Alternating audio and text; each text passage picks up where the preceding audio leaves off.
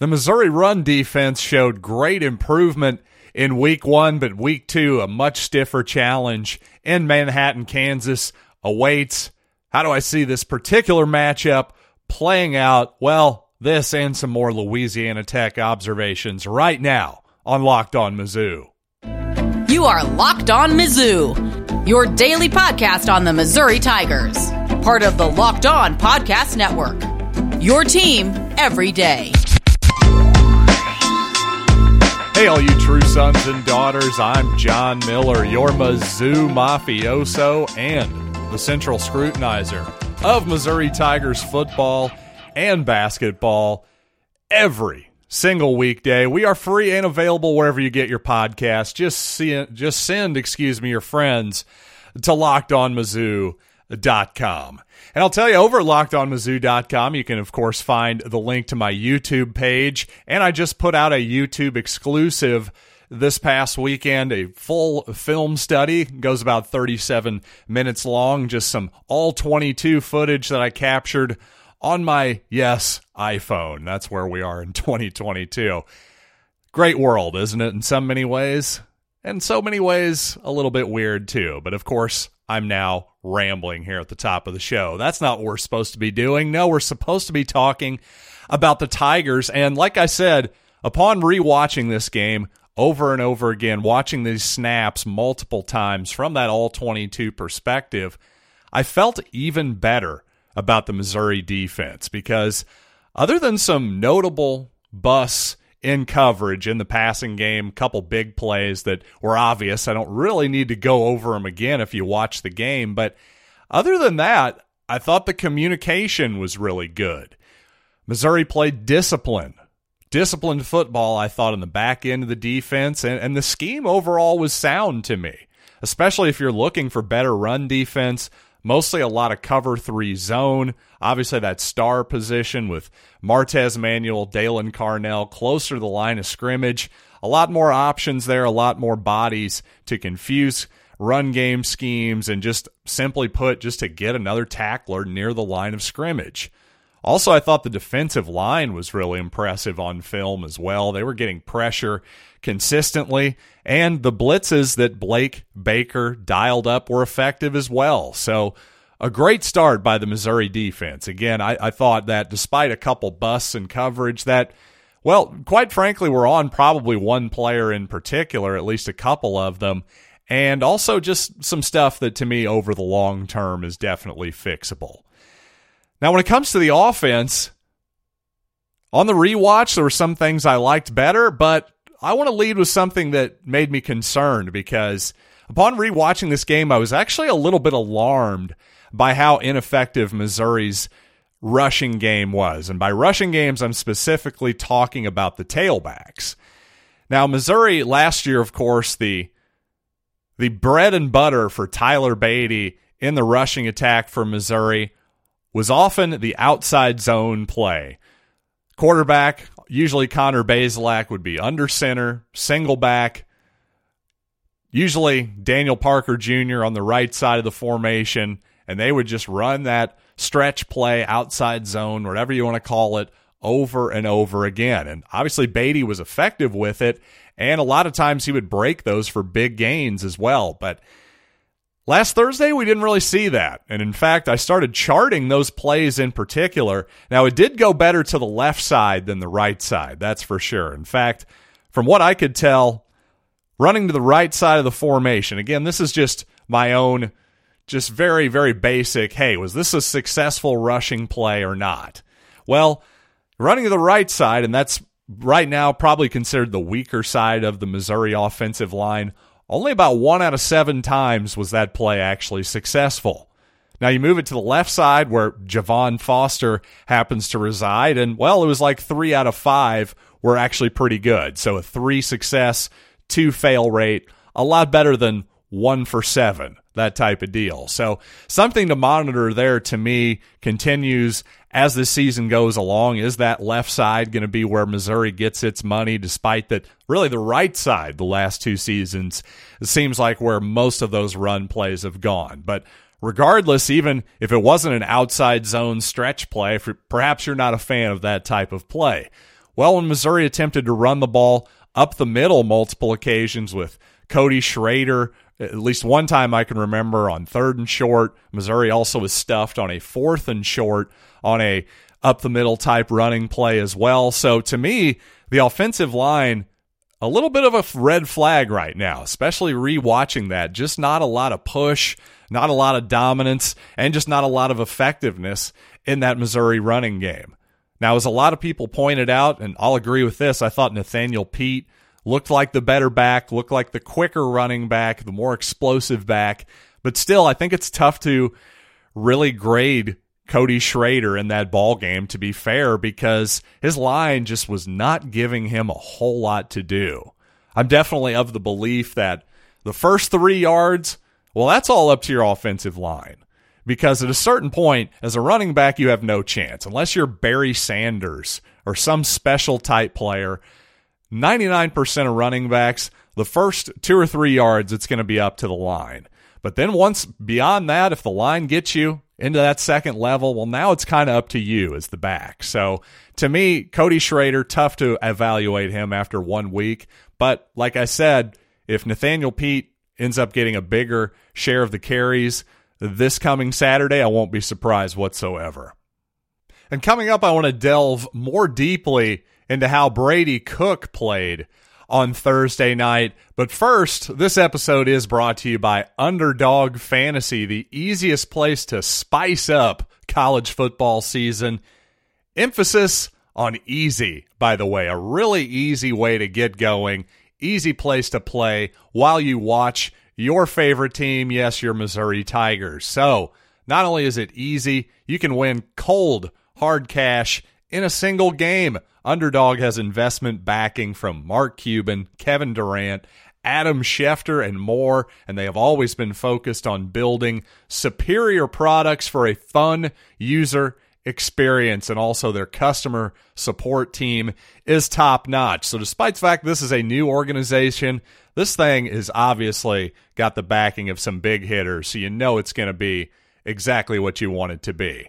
So sign up with the promo code Locked On, and Underdog will double your first deposit up to $100. So deposit $100, get $100 for free. Go to UnderdogFantasy.com or find the Underdog Fantasy app in the App Store or the Google Play Store. That's Underdog Fantasy, promo code Locked On. Get in on college football pick'em action today.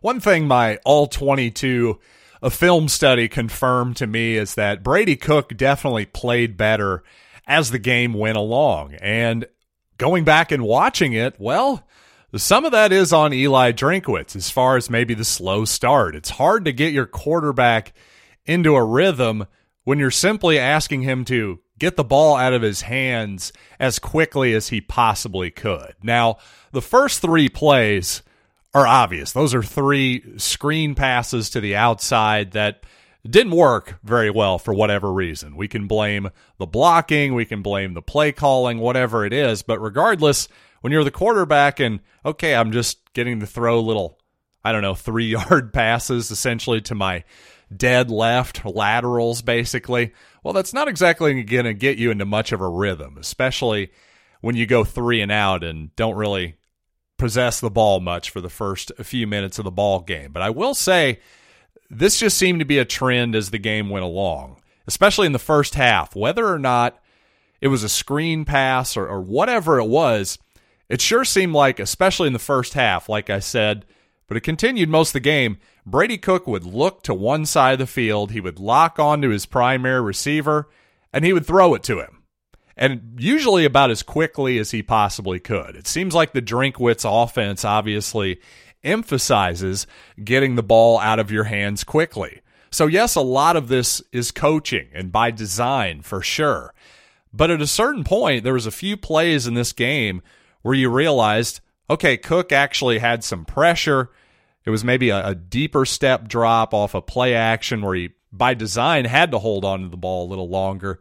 But there were some really good moments where Cook used some really impressive footwork within the pocket. Now, we all know he can run. We figured that out by now.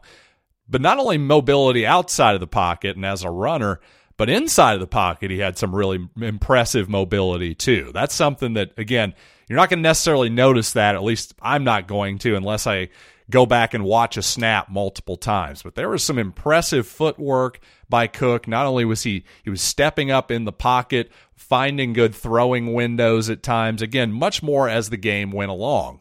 And the reason I bring this up is I think by design, I actually think you can let Brady Cook, based on his skill set, hold on to the ball just a tiny bit longer than what maybe Drinkwitz is used to. Certainly more than what Connor Bazelak was doing last season, especially in SEC play as the season went along. Because I don't think Brady Cook just has to be I got to get this ball out of my hand as quickly as I can. It's not a hot potato. The guy's obviously a really good athlete. Again, can get outside the pocket. We saw how fast he was on that touchdown run. He can really run fast in a straight line, but also hopefully can make some people miss too. And no question, he's pretty good in the pocket. Again, like I said, good step up in the pocket and also kept his eyes downfield on his primary target and made a good throw to a wide open player. But still, that's the kind of stuff I like to see. Again, my point is, in terms of the offensive design and just coaching him up, the quarterback coach, Eli, as well, let's coach him to hold the ball just a tiny bit longer, because I think because of that ability to buy time in and outside of the pocket, he should be able to let his receivers, his explosive receivers like Dominic Lovett, Luther Burden, Mookie Cooper, give these guys with some speed just a little bit more time to get open. Because there was definitely at least one time I can think of where, again, Brady just locked on to a very short out, when if he'd have just held on to the ball for a beat, because that player really wasn't open. It was just kind of a robo QB, I'm going to throw it here automatically moment. But if he'd just held on to it for literally another second, I think he could have seen Mookie Cooper coming wide open down the seam. So again, I just think with his abilities, with our receivers and their ability to possibly stretch the field potentially, I just think a little bit less emphasis on getting the ball quite so quickly out of his hands. Now, obviously, there's a balance here. You can't just hold on to the ball forever and take sacks. That kills drives, obviously. You can't do that. But just a little bit longer, encourage Brady to come off maybe that first read, at least go to a second read, and then maybe take off after that. Let's see how that works. Now, I will say, though, considering Kansas State's ability to get to the quarterback with their front four, in particular, one of their defensive ends is expected to be a first-round pick, well, that might make you think, hey, going to have to slow down that defense somehow. Maybe that's some more sideways passing on occasion and screen passes, which is fine by me. I just didn't want to see the 3 in a row to start the game was a bit much for me. I'm not saying throw away the wide receiver screen completely. But also, I just think it's going to be really important for Brady Cook to run the ball in this Kansas State game. I think he's going to have about a dozen runs in this game for Missouri to score enough points. That's just the feeling I have right now, just based on everything I've watched this past week, everything I've read, everything I understand about Kansas State, and just everything I sort of intuitively understand about football. I think Brady's going to have about at least 10, maybe a dozen or so, either designed runs or effective scrambles where he picks up a third down and an 8, something like that. If Missouri can do that, I think they've got a real chance to score enough points offensively. But if he doesn't do that, I don't love our chances, I have to be honest. So we'll obviously have more on Kansas State and Missouri as this week goes along, but those are my first thoughts, at least on that side of the ball so far. And coming up, a quick injury update for next week, including former Missouri player Sean Robinson. Also, the college football world, the playoff appears to be expanding to 12 teams here anytime now. So let's talk about if that benefits Missouri or not. Coming up right after these quick words. Something I missed at the Missouri-Louisiana Tech game live was that Ennis Rakestraw actually left the game in the second half. Drinkwitz said, got his ankle rolled up on, sounds like he should be okay by the Kansas State game. Also, on the other side of the field for the Wildcats, well, Sean Robinson, who obviously transferred from Missouri, graduate transfer, former quarterback, linebacker / safety. Well, he was looking to play some linebacker for Kansas State this year, but going to be out this week, so no Sean this week. That's too bad. I always liked Sean as a guy. Would have been kind of fun to see him out there on the field. Also, their starting right guard, notably, is also out for this coming week. So perhaps there's an advantage for the Tigers against Deuce Vaughn and that impressive Wildcat rushing attack. And it certainly will be very rushing heavy. If last week is any indication, certainly an easy opponent against, I believe, South Dakota. But Adrian Martinez and the Wildcats didn't exactly pass the ball very much in that game. So going to be a lot of rushing. If that Missouri run defense is real, we're going to find out. But obviously the back end needs to be really disciplined, like more so than they were at times in week one. I thought 9 out of 10 times the Missouri back end looked really disciplined to me, but obviously a couple big passing plays, maybe not so much. So watch those play action deep shots as well. I think that's what we're going to see from the Wildcats this coming week. But obviously some huge news. We're going to 12 teams. The college football playoff is going to expand. We're just not sure when yet. Now, here's the deal. The top 4 teams going to get a bye. The bottom 8, well, they'll play in sort of the de facto quarter final round.